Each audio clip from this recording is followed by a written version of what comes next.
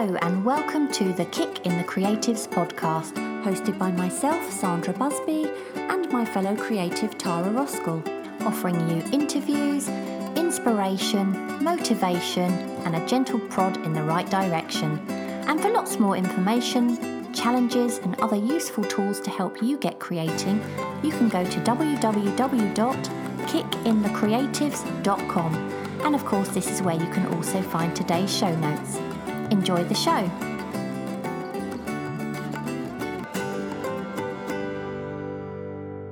Today's guest is Ian Fennelly. Ian is an amazing urban sketcher, an artist and a teacher who loves painting on location. Most of his work involves painting buildings, which he does so in a really lively and vibrant way. When we previously interviewed Ian, we were speaking to him after the show and he mentioned his interest in art and mental health. Now, with everything that's going on at the moment with the coronavirus lockdown, we thought this was a perfect time to get him back to share his knowledge on the subject. We hope you enjoy the show. Well, first of all, Ian, we are so grateful for you joining us again, because this is the second time we've spoken. It is. Some of our listeners might remember that we spoke to you in episode 48, and that was all about urban sketching, which is generally what you're known for, isn't it? But it was kind of after we stopped recording and then we carried on chatting for quite a while, actually, that you ended up talking to us about your interest in how art affects our mental health. And Tara and I, we've wanted to approach that subject for so long, but we're not we're not experts at all, but we're very interested in the subject. So we've been kind of waiting for the right person to come along to talk about it too. And that turns out to be you. Oh, that's lovely. That's so nice. What a lovely introduction. That's really lovely of you to say that. Thank you. Oh no, it's such a pleasure to have you back. It really is. Yeah, and you mentioned that when we spoke before that there are 5 strands to mental health. So being active, connecting, giving back, taking notice and learning. So we thought maybe we could go through each of those individually, starting with being active. Okay then. Yeah. Well, urban sketching is obviously something that's, become about very apparent in the last couple of years. And I think it's probably, from a lot of the conversations I've had recently with so many people being stuck indoors, it's just something that so many more people are kind of getting into, but obviously they can't get into it in a kind of a practical, real sense because, in our country at the moment, we're just experiencing lockdown. Yeah. So many people are kind of doing it in a kind of virtual world now where they're posting things, off the internet. They're kind of getting images perhaps from Google or their own kind of bank of photographs, and they're kind of posting them on social media. So the whole kind of urban sketching thing has gone into a virtual world, which kind of like, it just means, I think, that it's become so much more important for people to do it, because a lot of people are kind of living, by themselves and don't get out, can't get out apart from perhaps going for a walk or maybe going to the shops and things. So the whole kind of thing of urban sketching is just become so important for many, many people. And the thing about being active, when you are drawing, obviously you have to physically move around the space that you're in, whether you're outside on location and you're having to make your way to a square or a bridge or a location. It could even be a coffee shop. So you're having to actually physically get there in the first place. But if you're stuck in the studio, like most people are now, you've just got that physical element of just getting yourself into the studio, getting all your stuff out, getting your pens, your paints, getting your board out, getting your source material, and just physically working within that space, and you're doing something. You're not just sitting on your butt watching TV. You're actually physically involved, engaged in doing something. So you talk about being mentally active as well. Is that what you mean as well? It's everything. It's the mental side. It's the physical side. But I think that the mental side probably permeates throughout all the strands. But this one particular strand of just being active, I think it emphasises the physicality of it as well, that you're actually doing something. Your fine motor skills are actually working, your hands working, your hand-eye coordination is working. So it's just really good for you. But if we kind of forget about the current situation that we're in for a moment and we just think about what it would be like under like a normal world where, we weren't in lockdown, I mean, a lot of people just make their way out to these locations. So a lot of people are traveling or they're walking. I know when I go urban sketching, I often try and walk if I can. I mean, if it's to the other side of the country, it's not really possible. But a lot of the time, I'll actually try and walk to a lot of the locations. And then obviously you're seeing people, you're up and about and you're walking into the space that you're recording. So it is a very physically active activity, more so than perhaps just, working from a photograph in the studio. If you're actually out and about drawing on location, you're very, very actively and physically involved in the whole experience of doing it, which I think is just really cool and it's really healthy and it's great for you. And you absorb it as opposed to just sort of staring at a photograph. You kind of absorb your surroundings, don't you? You do, yeah. Well, I think as I mentioned before, you occupy the same three-dimensional space that you're recording. So, you're actually physically involved in the scene. So when I'm teaching a workshop and when I've got a group of students around me, what we'll often do is we'll walk into the scene and we'll perhaps touch something. We'll touch the wall or we'll touch a railing. I mean, heaven forbid you couldn't do that at the moment, but once upon a time, you could actually walk into the scene and you can touch things and you can actually feel the textured surface of a brick wall and you go back and you record it.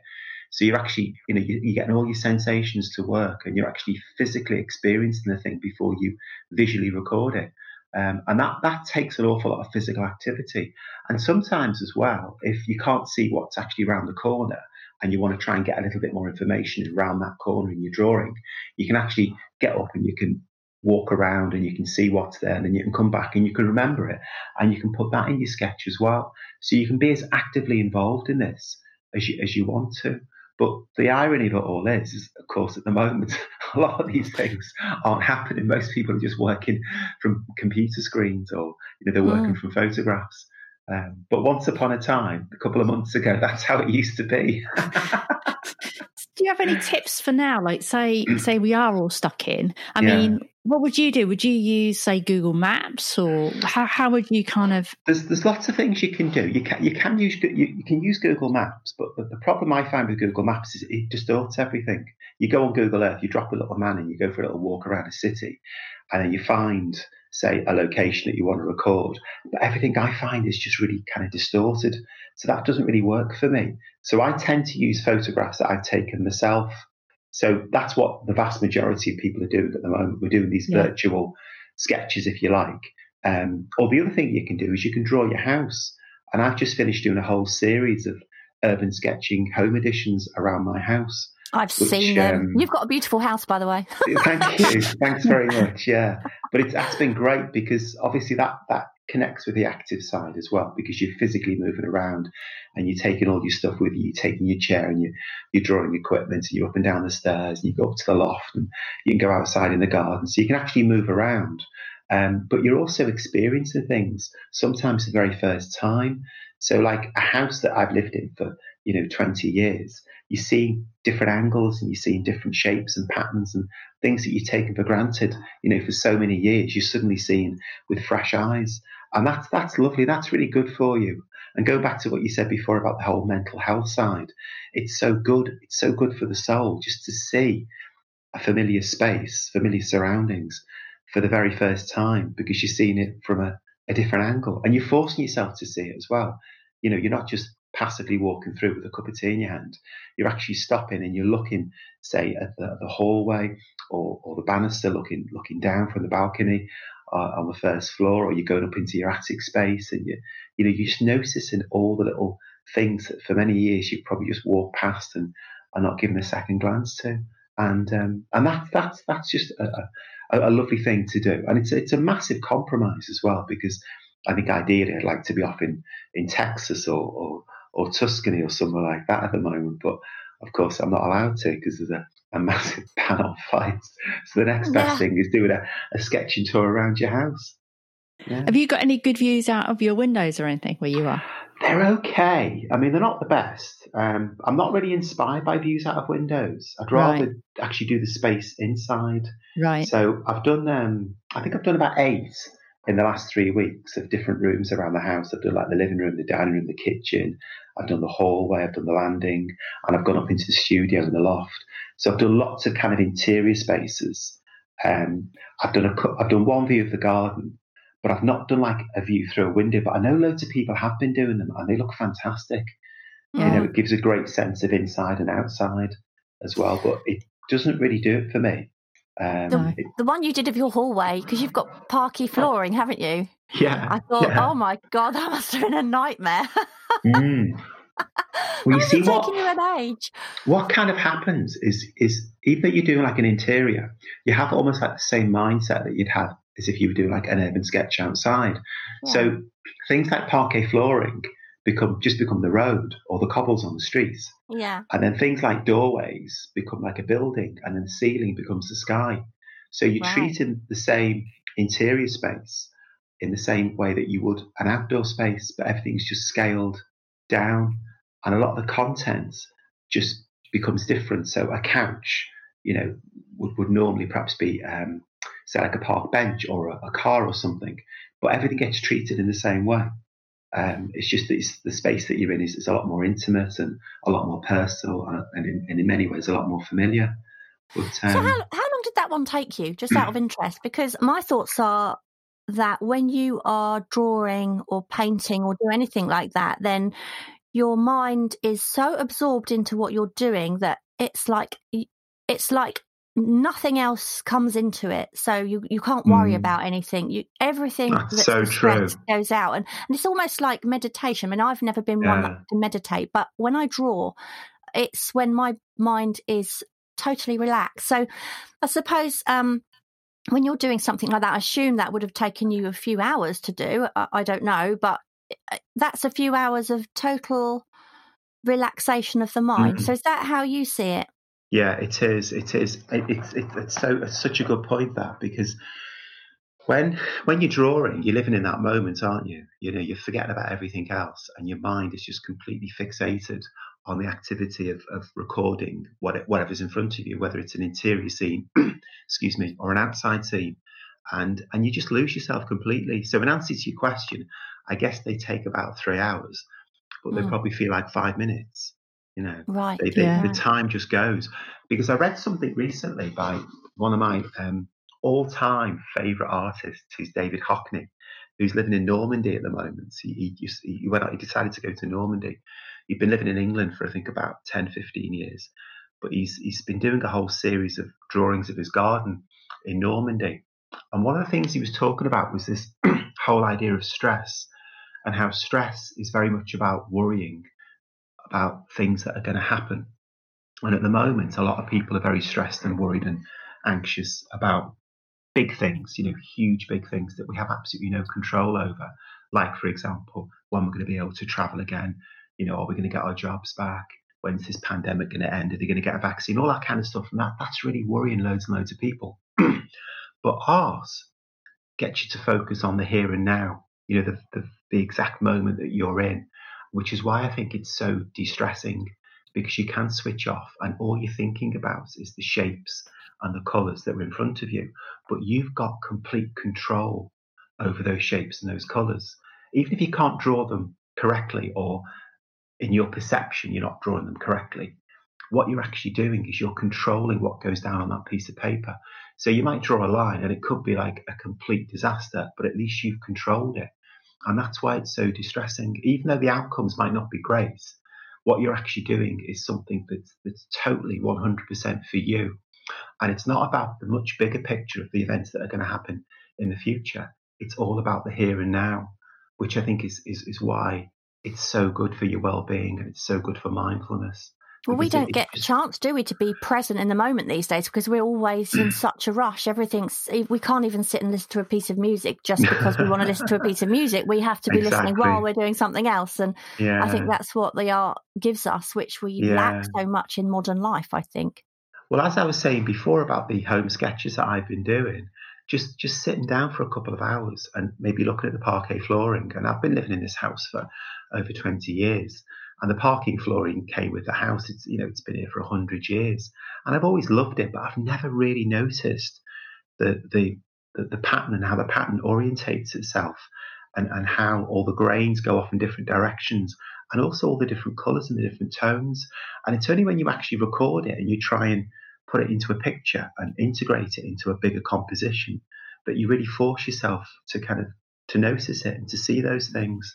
And then you start looking at other things like the chandelier that comes down, and then you notice all the, you know, intricate patterns in them, and how the light reflects upon them, and how the two kind of balance each other out, the parquet flooring and the patterns above. And you just start seeing things. And I think being in lockdown and not being able to get out that much, it just really does help you slow down, take notice, take stock of the space that you're in, which I guess a lot of the time, because I'm out teaching and training and traveling, I don't often get a chance to do. Even when I'm doing workshops, you know, abroad, I'm rushing around because, you know, I happen to meet deadlines and we've only got so long to do the workshop, and you've got to make sure everybody's happy. But I think when you're drawing at home by yourself with kind of nothing on your agenda, because you can't go anywhere, it does really help you to stop and take notice of the things that surround you. And in some ways, they're the things that are really important. And there's no dog poo, is there, in your house? There is out on the street, no, which we spoke about before. That's right, yeah. There's some outside. I was just going to say, what are you going to do? Because you're obviously drawing all these rooms in your house. So do you think once you've drawn every room, will you go back and try different angles? Well, what I've done so far, I think I've done about 8 interiors of the house, and I'll probably do a few more in the garden. But I'm actually making lots of films at the moment. A lot of the travel companies that I work for, because we've had to cancel all the workshops for the next, probably up until about August. I've still got one in August, and I'm hoping that one's going to take place. That's in Germany. But everything between now and then, plus 2 previous ones, have all been cancelled. So those companies I've been in touch with, and we've decided to make some kind of virtual workshops.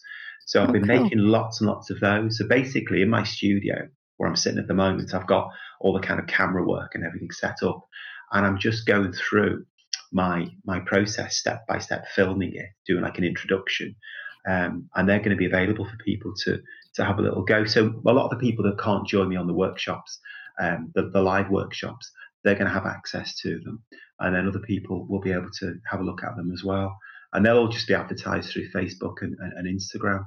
So I'm really busy doing those. I've done about 6 in the last couple of weeks, and they're great fun. They're great fun. It's just what I normally do, but I'm having to break it down, obviously stop all the time and explain the process as I'm going along. Because I remember when we spoke before, you said you really weren't into like filming yourself and making online stuff. So it's all a bit of a change for you as well. Then. I've had to do it. I've had to kind of embrace the technology. It's kind of frustrating in a way, because what I'm best at is the actual live workshops when I can interact with people. So it's very much a compromise, and obviously a lot of it's just being channeled through technology all the time. So, you know, in some ways you're limited by what you can do. So I've got a camera which I can stick on a tripod, and I can have it hovering above the sketch pad, and then I can just obviously film the process and then have a pause and then film the next process. So and it looks great. But what I can't do at the same time is stick my head in it, because that'd just be a bit silly. You know what I mean?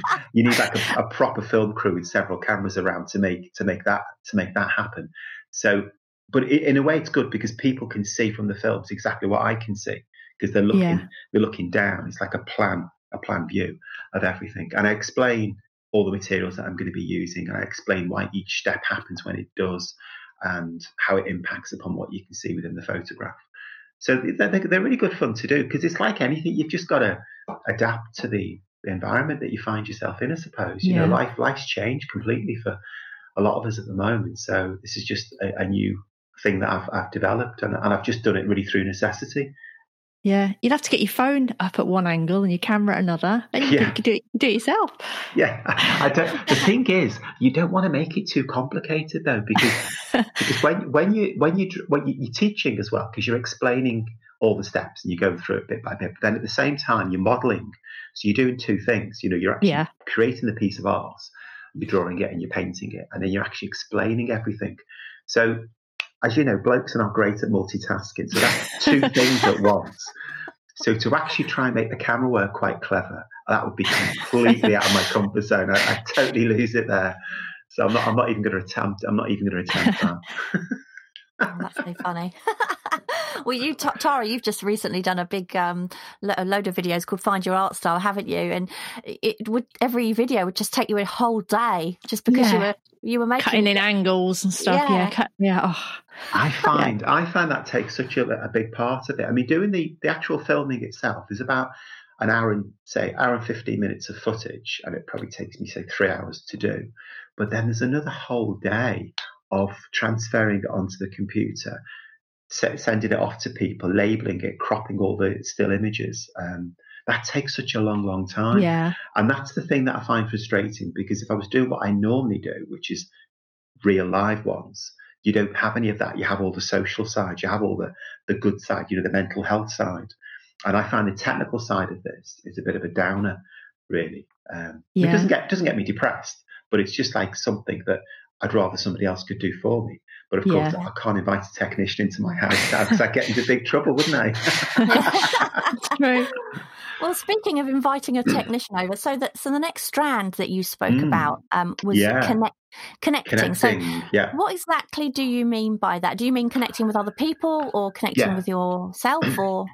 No, it's not so much with yourself, because I think connecting with yourself specifically it permeates throughout all of them. The whole thing about well-being and creativity, connecting with yourself permeates throughout all of them. But this second strand about connecting with people is very much to do with when you go urban sketching, it's a very social event.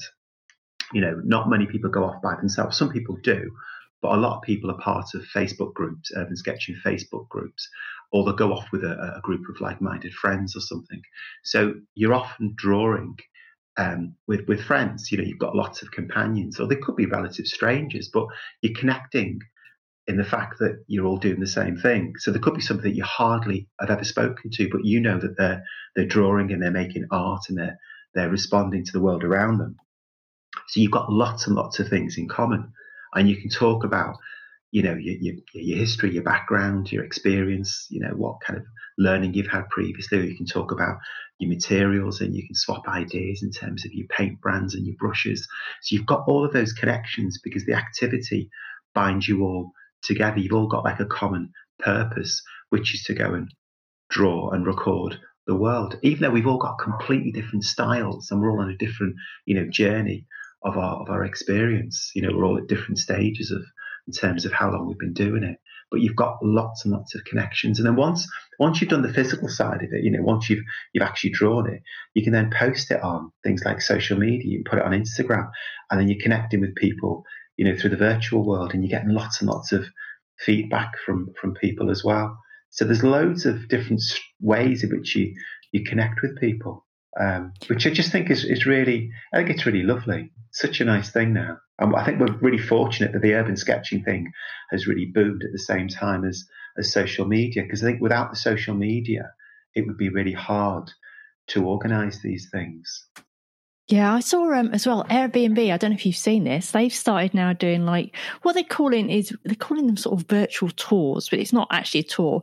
Basically, they're having people teach things like art, but live through Zoom. Oh, okay. So I guess they're almost doing the type of thing where you would sit with someone, but then everybody could talk, and they have about 6 people on these calls. But I thought that was kind of almost taking the real world into, online sort of thing. Yeah, well, I'm doing lots of live streams as well at the moment. I've done quite a few recently through some of the companies that I'm dealing with, and they've been great. So as I'm doing a live stream, we're talking about a particular theme. So the last one was all about my home sketches that I've done that we touched on before, and then people can just ping up questions on the screen and we can respond to them. So they've been great for people, and they get recorded and they go out on YouTube as well. So they've been really good. And again, it's another way of connecting. But talking about the urban sketching community, another great way in which we connect is every year we have a symposium. And ironically, the symposium this year was meant to be in Hong Kong, and it was going to be this weekend. But it got cancelled, not because of coronavirus, but it got cancelled because of all the pro-democracy demonstrations that were happening. So it was cancelled last November.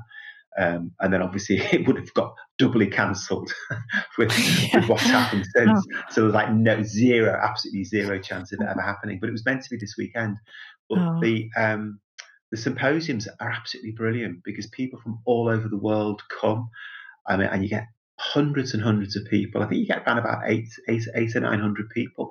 The last one, which was in Amsterdam, a lot of people come along because they buy workshop passes or they buy demonstration passes, so they can actually, see people, tutoring and that kind of stuff. Or some people just come along and get like a free pass and just join in with all the drink and draws and the sketch crawls and things. And it's just wonderful because everybody from all over the world seems to congregate, and they've all got the same common goal, which is just to draw and to paint and to celebrate, looking at the world and getting it down on paper. And it's fabulous. And that's the best form of connection. And you make so many friends, and everyone's just so, generous and kind. And it's a lovely, lovely experience. But unfortunately, it's been cancelled this year. So fingers crossed, we'll be able to do something next year. Yeah, we saw there was advertised something in Leeds in June. I guess it was like a UK thing. We were thinking about going to that one. I'm guessing that won't happen. No, I think that's going to have to be cancelled, unfortunately. Yeah, that's a national one that they have. They have lots of the Liverpool group, which I'm a member of. We have one in the summer as well, and it's just like a kind of open invitation. It's nothing like a symposium, so there's no teaching going on. There's no workshops or demonstrations.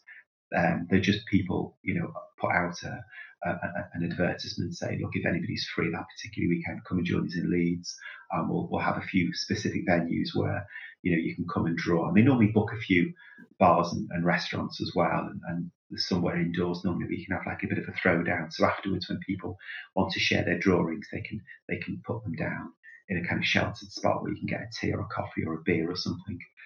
So they're really well organised and they're just so good for people, and because what I love about it, because I've been, an artist like all my life, and up until say 5 years ago, I dealt almost exclusively with agents and publishers and gallery owners and obviously customers, but I didn't really deal with any other artists because I didn't really need to deal with other artists because I was just doing what I did and I was doing it, quite successfully. And it's only like the last 5 years with the urban sketching community that pretty much everybody I deal with now is another artist. And that's what I love. I'm still selling loads of stuff and I'm still doing all the publishing stuff, but I don't kind of deal with those people now. It's all just done, via emails and stuff.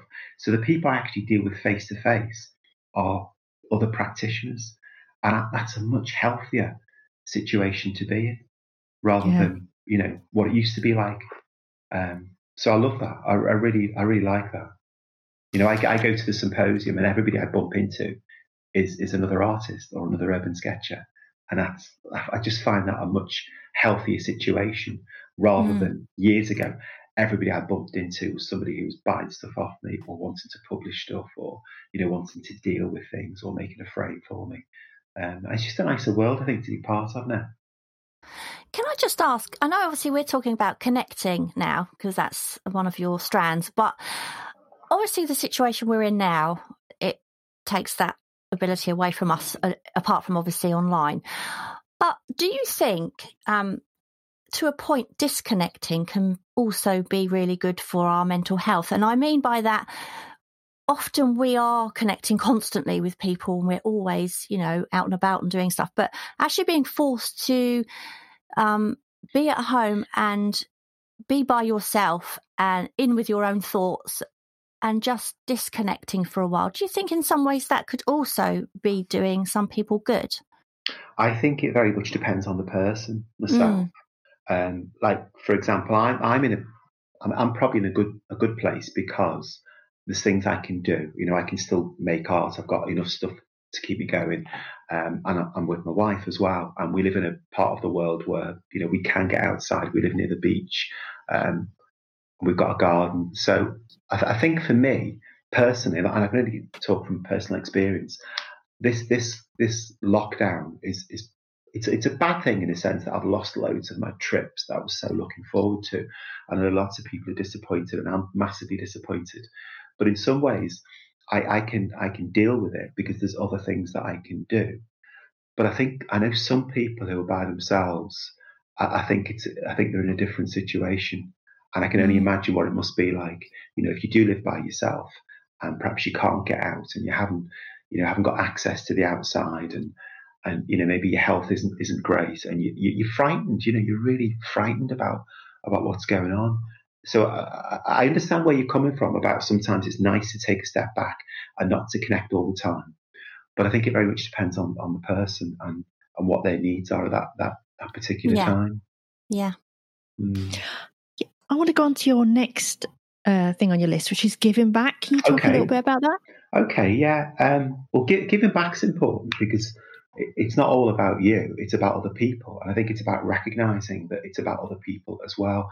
So, for example, we go back to the thing I talked about before, that you go off on location and you're drawing with a group of people, and you feel really good about what you're doing, because you're enjoying yourself and you're getting lots and lots of feedback. But I think also you need to give that feedback. You need to put yourself out there and say to other people, that's great what you've done, and oh, isn't that really interesting how you've recorded that, or I really like that little effect that you've got there with the tone work. And I think it's important to give as much as you receive, and you can do that obviously by meeting people when you're out and about on location, but you can also do it online as well, on Facebook and on Instagram.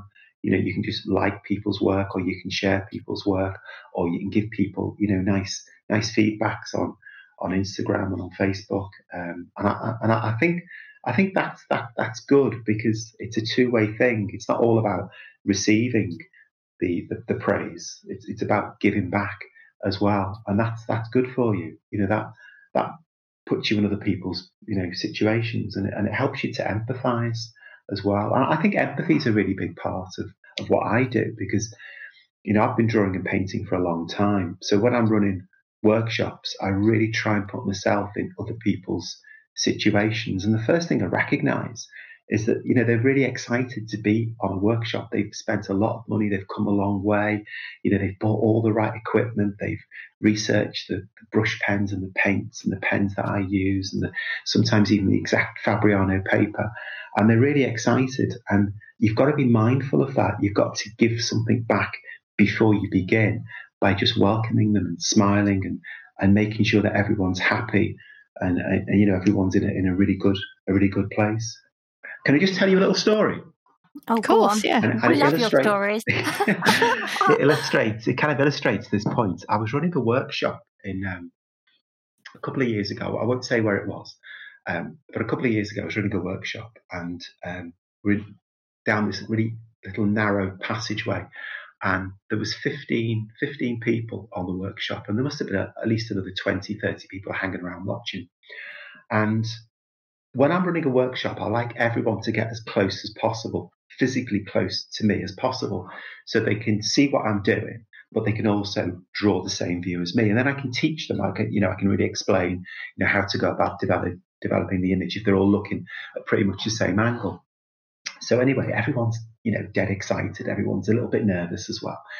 And everyone's sitting down and they're all getting their stuff out. And I mean, some of them bring, everything except the kitchen sink. They have so much stuff, thousands of brushes and pens and pots and pans and sinks and cupboards and microwave ovens and all this kind of stuff. And all they're doing is drawing, but they have loads of stuff with them. Anyway, there was this one lady, and she was from America, and she couldn't get settled at all. Basically, she brought one of these collapsible chairs, but it was so low. Once she sat down, she couldn't get up again. and she had a bit of a bad back. And anyway, she couldn't settle at all. And I could not begin the workshop until I knew she was happy. Everybody else was happy. Everyone was ready to go. They were all ready to listen to me before I started my first demonstration. But because she was just a bit twitchy and a bit niggly, I just couldn't settle. So I had to get up and go around and pull her out of the chair and get her in a different position. In the end, I let her sit on my chair, and she sat right next to me. And it took about 10 minutes of faffing round. And I was thinking to myself, oh my God, everyone's getting really fed up and bored here.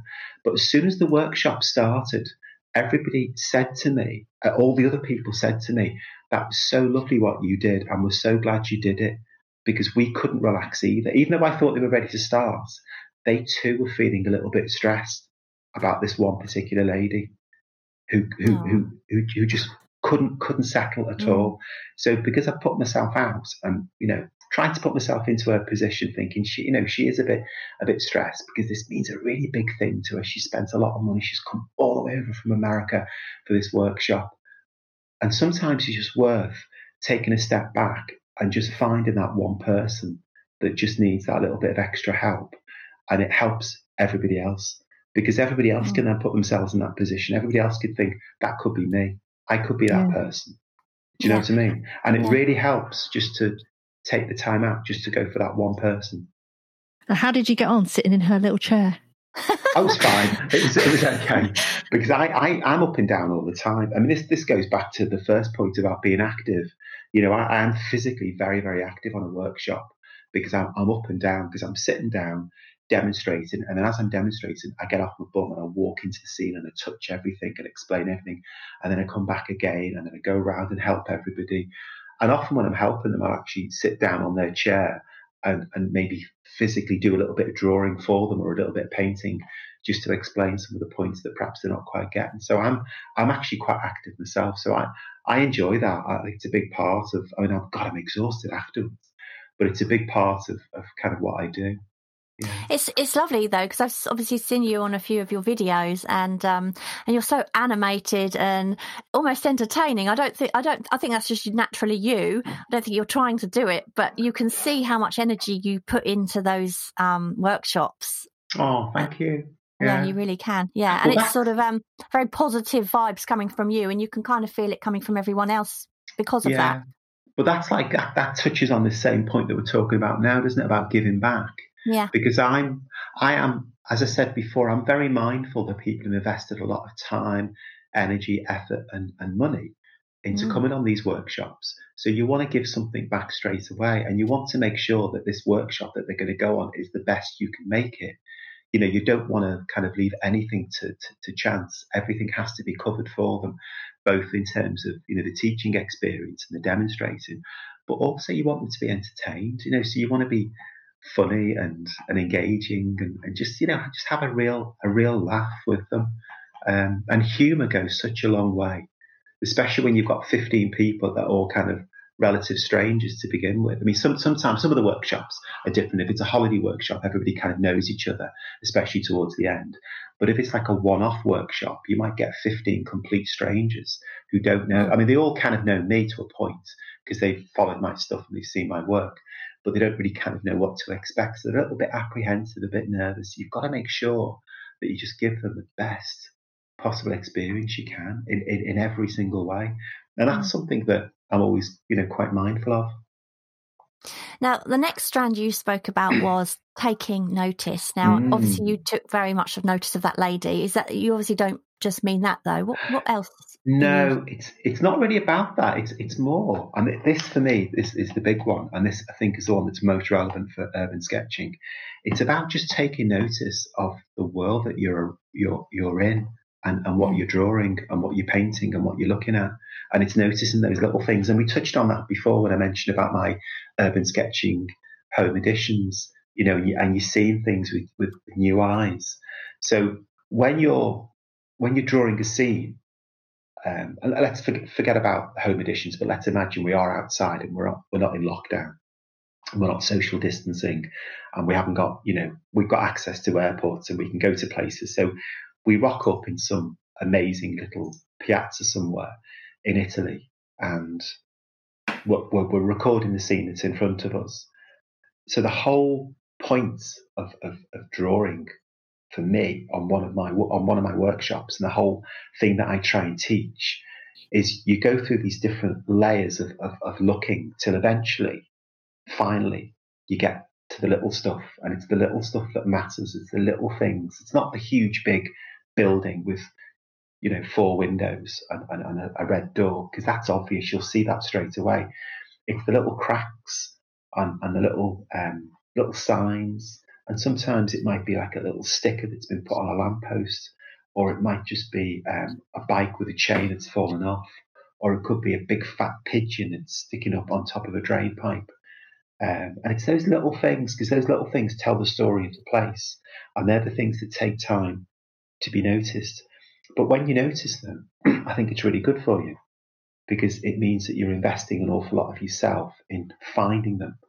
And you won't find them straight away. It might take you 2 hours. But when you see them and you then fit it into the frame of your picture that you've been working on, I think it's just it's a really cool thing to do. I've actually noticed with this lockdown that you notice things far more. I don't know if you found this when you go for a walk. Oh, yeah, absolutely. There's a little bird and you'll just stop. Yeah. Yeah, definitely. Yeah. But it's like when you're drawing, if you take an example of this, taking notice again, and you're drawing, and you're drawing a building. So first of all, you'll notice the shape of the building, whether it's a square, whether it's a rectangle. Then you notice the windows, you notice the doors. Then you might notice the colour, you might notice the brickwork pattern. Then you might notice the gaps in between the bricks. Then you might notice the cracks, you might notice the drain pipes. You might notice the sign, you might notice the curtains through the window. You might notice the cat on the windowsill. So all those little things that you notice and that take time, they're like built up over layers of looking and layers of observation.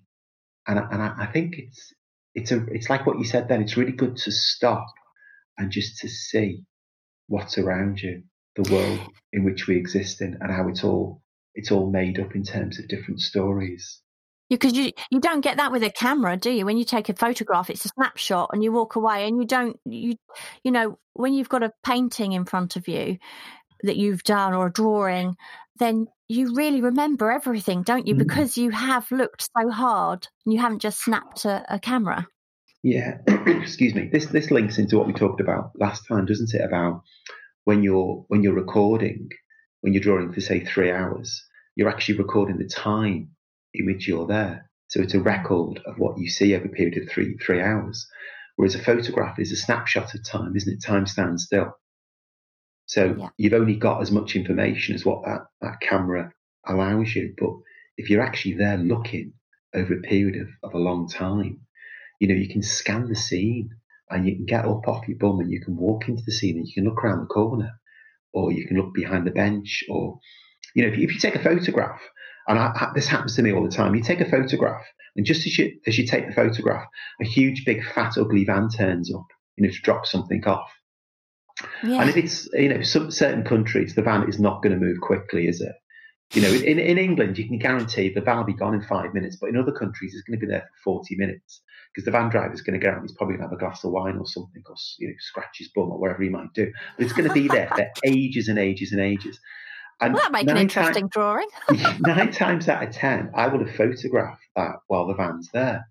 But you see, if you're on location, you can wait and you can draw something else. Or you can get up and you can walk around the other side of the van, can't you? And you can see what's around the other side. And when you're around the other side, you might notice something else. So you can actually draw that in the picture. I mean, what I've done before is I've been on location and I've drawn a scene. So I've done I did this last year when I was in New Orleans. I did a drawing in the Garden District of New Orleans. It was a workshop drawing. And as I was walking back, I noticed some other things. There was like just some of the stuff that was nowhere near my drawing. It was like 100 yards down the road.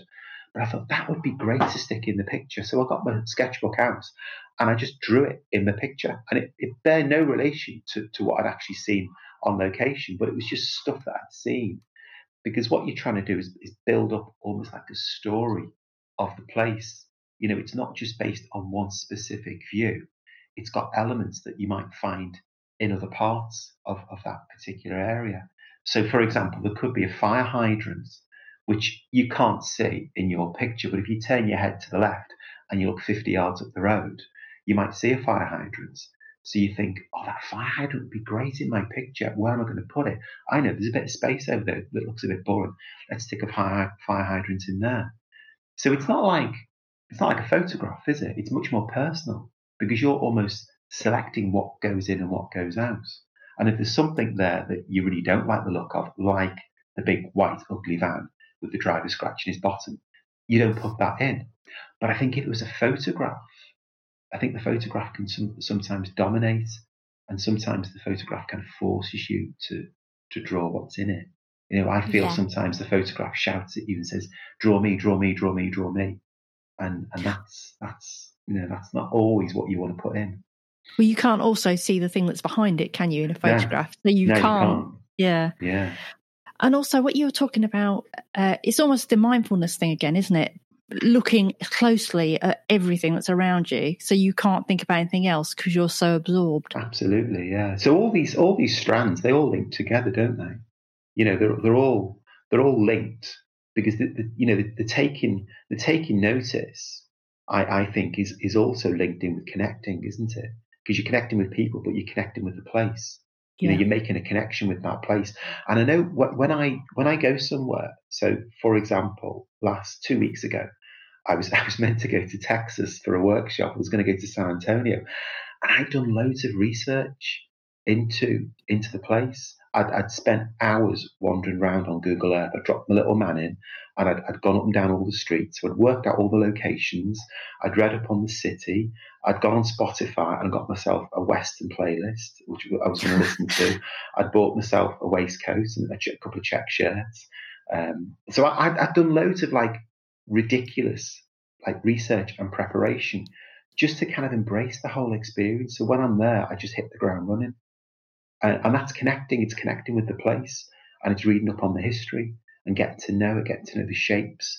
Because when I go somewhere, I want to try and find, what's unique about that place. What is it that makes that place different? So for example, in Texas, it would be kind of the signage, the Americana, the typical American buildings that you see. A lot of the poles, the kind of telegraph poles with all the wires that you see sticking out.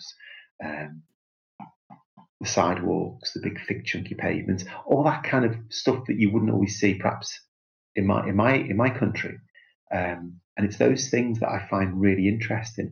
And that's part of the connection. It's you connecting with the place as well as connecting with the people around you as well. You're learning about the history of the place and the culture and just the visual imagery that makes it unique. Well, that actually takes us well onto the last one, which is learning. And you just said about learning about the place then. So is that what you mean about learning about your place? Or Yeah, very, very much. I think you're learning about the place itself. So, you go somewhere. I mean, not everybody goes. I understand not everyone will go to Texas. Not everyone will go abroad. A lot of people will just draw in their local space, their local environment. But you're still learning about the buildings, aren't you? You're learning about the shape of the building and how the building is made up and the materials that have been used in that building. And if you're drawing, a street scene with the cars and sometimes people do, cafe scenes and with people in, you're just learning about that space and who interacts within that space and the nature of that place as well. So that's one part of the learning side. But then the other side is that you're learning new skills, aren't you? And you're learning new techniques, and you're learning about your materials and what you can do and how things work. And you're looking at other people's work, and you're learning from them, and you're being inspired by them, and you're learning about their journeys and their stories. So you're learning about the objective side of the place that you're recording, but you're also learning skills and techniques to kind of move yourself forward to perhaps try and become a better urban sketcher or a better artist. So how do you think that helps your mental health, the idea of learning?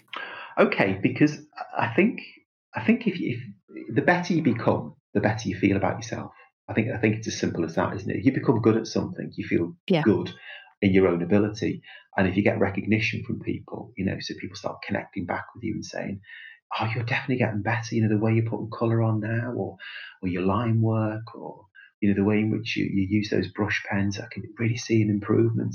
Not in a patronising way, but, in a kind of genuine way.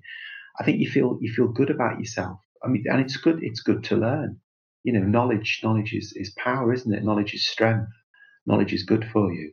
And what a better way of learning about the world than going off and just really looking at it and recording it. I think it's a wonderful thing to do. There's a sense of purpose as well, isn't it? If you're doing something like that. Absolutely. And people need that now, don't they? We really need that sense of purpose, because I think a lot of people, just probably spend an awful lot of time sitting on their bums watching telly, and which is fine. I watch telly. Nothing wrong with watching telly, but you don't want to watch too much telly. Not when your life, can it? Not when there's a sketch. Not when there's a sketchbook to fill. No. Far better. Fill a sketchbook instead. Well, I definitely. I think as well is. I think now. I know there's a lot of negatives about what's going on now, but one kind of positive thing is that if you want to learn a new skill, then now's the time to do it, because you've got the time to do it. Absolutely, yeah. And there is so much to learn as well. There's so many things you can learn. I mean, I'm still learning all the time. I mean, I've been doing this urban sketching and making art since I was little, since I was a baby artist, and I'm still learning new stuff, because it's only like the last 3 weeks that I've actually done any kind of interiors. I've never really done interiors before, so I was learning. So all the things I said to you before about, turning a parquet flooring or imagining a parquet flooring as a cobbled street and imagining a ceiling as a sky. I mean, that was a new thing to me. I'd never really thought about it in those terms, but it was only when I forced myself to go out of my comfort zone and do something different that I worked it all out. So that was a new learning experience for me, just doing interiors. I think people they love to learn, but a lot of people are frightened to start learning. They're frightened that, well, I'm obviously not going to be any good at first. And I mean, we talk about this a lot, Tara, don't we? That barrier of starting, because you can't face the idea of being bad at something. But I've always said, you have to be willing to be bad at something to get good at something. So what would you say to people that are fearing that being bad at it for a while, and, to get past that barrier? I think there's always somebody out there that's probably on the same kind of journey as you. No one's going to be completely isolated and completely on their own. Even if somebody who's just taking real baby steps and just starting to get into it and is really fearful and worried about getting started, there's always somebody else out there who's probably on the same path as you, and everyone's got to start somewhere. I mean, I've probably drawn a lot of pictures, probably more pictures than not everybody, but a lot of people, and I've done it, seriously since I was maybe 15. So I've done a lot of work, but I had to start somewhere. And when I was 15, I was awful. I was dreadful. But luckily enough, I didn't think I was. I thought it was really good. That kind of helped me. I had this kind of confidence when I was 15. I thought I was great, but I wasn't. But I just kept going and going and going. And now I've got to the point now where I don't really care. I just do it, and I just put it out there, and hopefully people like it. But I still make loads of mistakes. But I'm just lucky because nobody ever notices the mistakes that I make. I'm really fortunate. I'm good at hiding. I'm good at hiding my mistakes. So I think anybody feeling worried about it, I think they just have to be aware that everyone has to start somewhere, and everyone has been in the same situation. I just started a lot younger than perhaps most people, because I know a lot of urban sketchers that have become really good friends of mine. I've come at it often from an architectural background. And they often say, "Oh, we've always wanted to draw, but we've always been forced, to be quite technical and to be very exact and count all the windows and stuff. But I've always wanted to be a lot freer." So they're technically very, very good. They can do the most super drawings, but they struggle with things like color and distortion and space and that kind of thing. But they've almost like started all over again. So they've got to the point where they've been technically really, really good in a certain way, and now they're reinventing themselves in a much more creative way. So everyone's at a different stage, and I just encourage people to have a go. And if you're really shy about it, well, you don't have to post it. You don't have to show anybody. Just do it for yourself. Just hide it away. Yeah. And a lot of people do that. A lot of artists over the years have done that. After their death, a lot of artists' sketchbooks were discovered, and they were just full of doodles and drawings, and they never showed them to anybody. And there's absolutely nothing wrong with that, because I think ultimately, if you're going to do it, you've got to do it for yourself. You're not doing it for followers on Instagram or for recognition on social media. You're actually doing it for you. And if this whole mental health thing is going to work, then that's the most important reason to do it. So if you're shy about it, just do it and don't show anybody. And I think drawings with mistakes is part of their charm. Oh, it is, absolutely, yeah. I mean, I still get people on Facebook, not so much, no, on both actually, on Instagram and Facebook. I still get people being really, quite nasty and rude. Really? To me. Oh yeah, I've not had it recently, but I went through a spate a year or so ago of getting some really like nasty comments from people about my work, and I think most people have had it. I mean, you just do. There's just people out there that just, I think they just enjoy putting people down. But it doesn't. That's their own insecurities, I imagine. I've always thought that. Really, it doesn't bother me at all. No. I mean, it's something I could never ever do. The only time I can ever say something about somebody's work is to be really positive and really supportive, and I'll only ever give like constructive criticism if they ask for it. But I'd never give it. And what I do as well is when I run a workshop, I have very specific learning objectives. So when I'm, if you like, criticizing, I don't mean negative, but just evaluating somebody's work or appraising their work, I always appraise it against the objectives. So, for example, one of the objectives could be the use of space in your picture, and I don't mean three-dimensional space. I mean flat space. I mean blank areas of paper where you don't do anything. So that could be like a really specific thing that we're going to learn in this particular workshop. So when I'm like evaluating someone's work, that's what I'll judge it against. Do you know what I mean? I won't say that's a good drawing or that's a rubbish drawing or that's not very good, blah blah, because that's just horrible and really not helpful at all. So it'll be like very, very specific, because that way people can move forward because they know exactly what they were learning, what they were trying to achieve, and then I'll judge. I'll make any kind of comment or judgment against that, so then they can take that and hopefully move forward. And I think that's the best way, for people to go in terms of teaching and learning. Yeah. So, what last time we spoke, you spoke about where people could find more about you and your work on the internet, which is, can you just remind us? Okay, well, I mean, I've got a website, but I don't really put much on the website. The website's more like a showcase, and I very rarely update that. So the best thing really is my Instagram account, which is just Ian Fennelly, because all my new work tends to go on that. And if I'm doing anything like I mentioned before about the online workshops that I'm making in the studio, when they're finished, all the details about how people can access them will go on Instagram, and I'll probably put it on Facebook as well. So the Facebook is my Fennelly Art Facebook page. So Instagram and Facebook are the best ways, and also for any workshops as well. But the workshops, they just get booked up so quickly. Yeah, I remember you saying there's waiting lists. There's waiting lists for them as well, because obviously I can only do so many. In fact, at the moment I can't do any at all. But you've got your online ones coming up, haven't you? Well, the online ones are coming up. Yeah, so I've just done 4 for urbansketchingcourse.com. And then I'm going to do another 4 for Studio56boutique.com. So they'll be coming out pretty soon. I've just finished the 4th one for Urban Sketching Course, and I've got 2 more to do for Studio 56.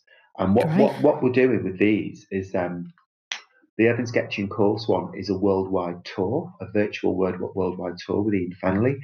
So we start off in Australia, and then we go to Amsterdam. And then we go to Porto, and we go to Porto, and then we go to Santorini. And it's great because there's no queues at the check-in at all. All the flights are completely free. So what people get is get all the videos, or everything's broken down. All the steps are broken down into lots of short videos, and then they get the actual source, high-res source photo. So the actual photo I was working from my iPad. They get access to that, and they also get all the still images that are photographed in between each stage. So there's about an hour and 20 minutes of video footage for each one. So for that package of 4, I think there must be like about over 5 hours of me rabbiting on. And I try and make it really funny as well. I try and crack a few little jokes and things. And there's like an introduction at the beginning where I show the completed picture, which is quite cool. That was something I never thought of before. Obviously, film directors do that all the time. They work backwards, but I never thought about that. So what I did, I made an introduction, but I had nothing to show. And I thought, this is crap. Let's do the film, do all the filming, and then when I've finished it and I've got the finished picture, then do the introduction, because then you can hold it up, you see. And it took me ages to work that out, which is probably so basic. But that's my learning. That's my learning thing. That's my learning, isn't it? Have you got a place online where you actually share more on the subject of art and mental health, or not? Because it was a surprise to us when you spoke to us about it last time. No, I don't. No, I don't put anything like that out, really. No, you've not thought, because I think it'd be great if you did like a TED talk on it or something like that. I could see you doing something like that. It'd be brilliant. Doing a what? A what? Like a TED talk. Yeah. What's a TED Talk? What's that? Well, you have to look it up. TED, TED Talks, and they're basically talks by thought leaders on different topics, and they're usually between 10 and 20 minutes long. Oh, okay. And they're really inspirational, aren't they? They're really... Yeah, people do it in person, so they'll go on stage, but then they're recorded and put on online. Yeah. Oh, okay. Yeah. Okay. Oh, you should definitely do that. Right. That would be great. Yeah. What I'd love to do actually is to do like a sketchbook tour. So, I mean, I do a lot of sketchbook tours for different companies where I just literally flick through the pages and talk about, all the experiences and all the funny little stories.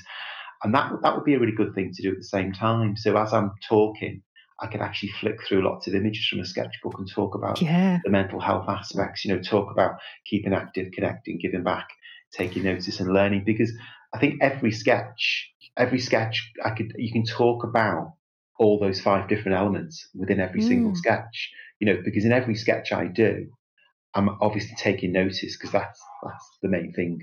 I'm actually learning new things, because every time I do a picture, I'm hopefully giving back by sharing my stuff and getting, responses. I'm connecting with people by, putting it out there on social media. And I'm being active. Not very active at the moment. But mental health, I think it's been swept under the carpet, hasn't it, for so many years? And I've always said, if somebody's got a broken leg and they've got a cast on, it's easy to be sympathetic. But when you can't sort of see something, it's harder, isn't it, to understand? Absolutely. I think things like this are so needed. People need to talk about it and help people perhaps understand ways of making things a little bit better in any way. And I certainly, for one thing, art is a huge way of being able to do that for some people. I mean, others, they might not particularly want to do art, but I think hobbies, any kind of hobby in general, is good for you. I mean, what I find all the time when I'm outside drawing, and I think we touched upon this last time about, how you interact so much with the public. I don't mean the people that you go drawing with, but just, complete strangers, often shoppers and, people walking past. So many of them come up to you and they're fascinated by what you're doing, and they often say, oh, I'd love to do this. And I say, well, we'll do it. Oh, but I'm no good. I've not done it since I was at school, or I was told I wasn't very good at school, or I haven't got the confidence. I think there's so many people that would potentially love to do it, but they just put off.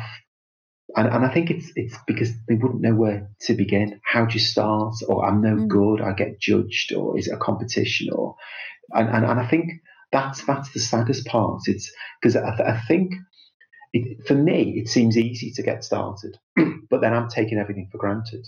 But for other people, it must be quite daunting if you haven't done it, but you want to do it.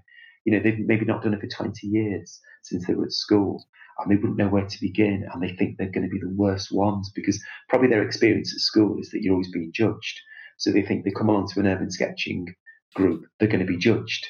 Someone's going to come up to them and say, you're not very good, please don't come next week. But it's so not about that. It's just not about making any form of judgment on anybody. It's just about having a go, getting stuck in, making friends, making connections. And I think that's quite sad. I've had those conversations so many times with people, and I've said, look, just see, here's a pen, have a pen, go and take that pen away, go and do a little drawing yourself. And it doesn't matter, like you say, I think the key point to this whole thing is that it's got to be more about the process and forget about what the result is. It's about how you felt when you were putting those lines down and how absorbed you were in the process. It doesn't matter if it was the result wasn't what you wanted it to be. The point is you did it, and that's where, that's where I think you can't fail because you did it. You can only fail if you don't try. Yeah, that's a great point you just said there, because that thing about the process, all these 5 elements, being active, connecting, giving back, taking notice and learning, they're all about the process, aren't they? The product, okay, the product, you could argue that's about kind of like, I suppose in some ways connecting when you want to show other people what you've done and maybe giving back. But in some ways, once the product's done and finished, the next important thing is when you do it again, isn't it? When you start all over again, when you start this process once more, and then the next one, and then slowly you're going to get better and better and better, and then hopefully you'll feel better about it. The more you do, the better you're going to become. Well, yeah, thank you ever so much for taking the time to talk to us today. We really appreciate it. I think lots of great advice there for people. Oh, you're very welcome. Fascinating subject, and so lovely to actually find someone who really thinks deeply about it. And I'm sure our listeners will have really enjoyed this interview. You know what? I don't really think deeply about it. I just make it all up as I go along. Don't give it away. It's like my art and my workshops. I just genuinely make it all up as I go along. I have a plan. Like I've got a very kind of rigid plan, but I never look at the plan. You wing it. I've got to the point now where I've done it for long enough. I can wing things. But that is planning, though. That is pre-planning that you just embedded. But I think as you said, though, I think it is a really important subject, especially at the moment.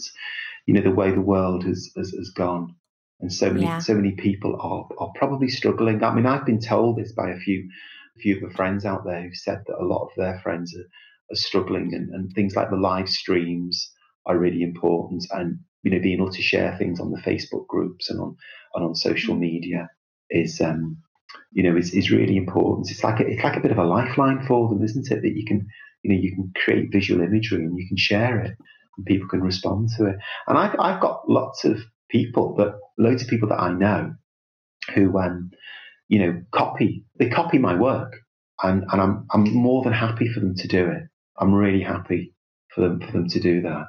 They've been on my workshops before and they picked up some tips, and I now post stuff online and they have a little go doing it themselves. It's great, and they're doing it in all sorts of little different Facebook groups at the moment. So I'm really happy to do that, because that again is like me just, I suppose, giving back, isn't it? Yeah. Mm. Yeah, I suppose as long as they don't then pretend it's yours and then sell it. Yeah. Well, there's nothing you can do about that. No, you can't control that. There's only so many things you can control, isn't there? Yeah. Well, I'll tell you what, Ian, it has been a pleasure to chat to you again today. Thank you so much. And hopefully we'll chat again in the future. Okay. All right. That's great. Thank you so much. Lovely talking to you both. Take care. Take care then. Okay. Bye-bye. Bye. Bye. Thank you so much for listening. We hope you enjoyed the episode, and if you did, perhaps you'd like to share it and leave a review for us on iTunes.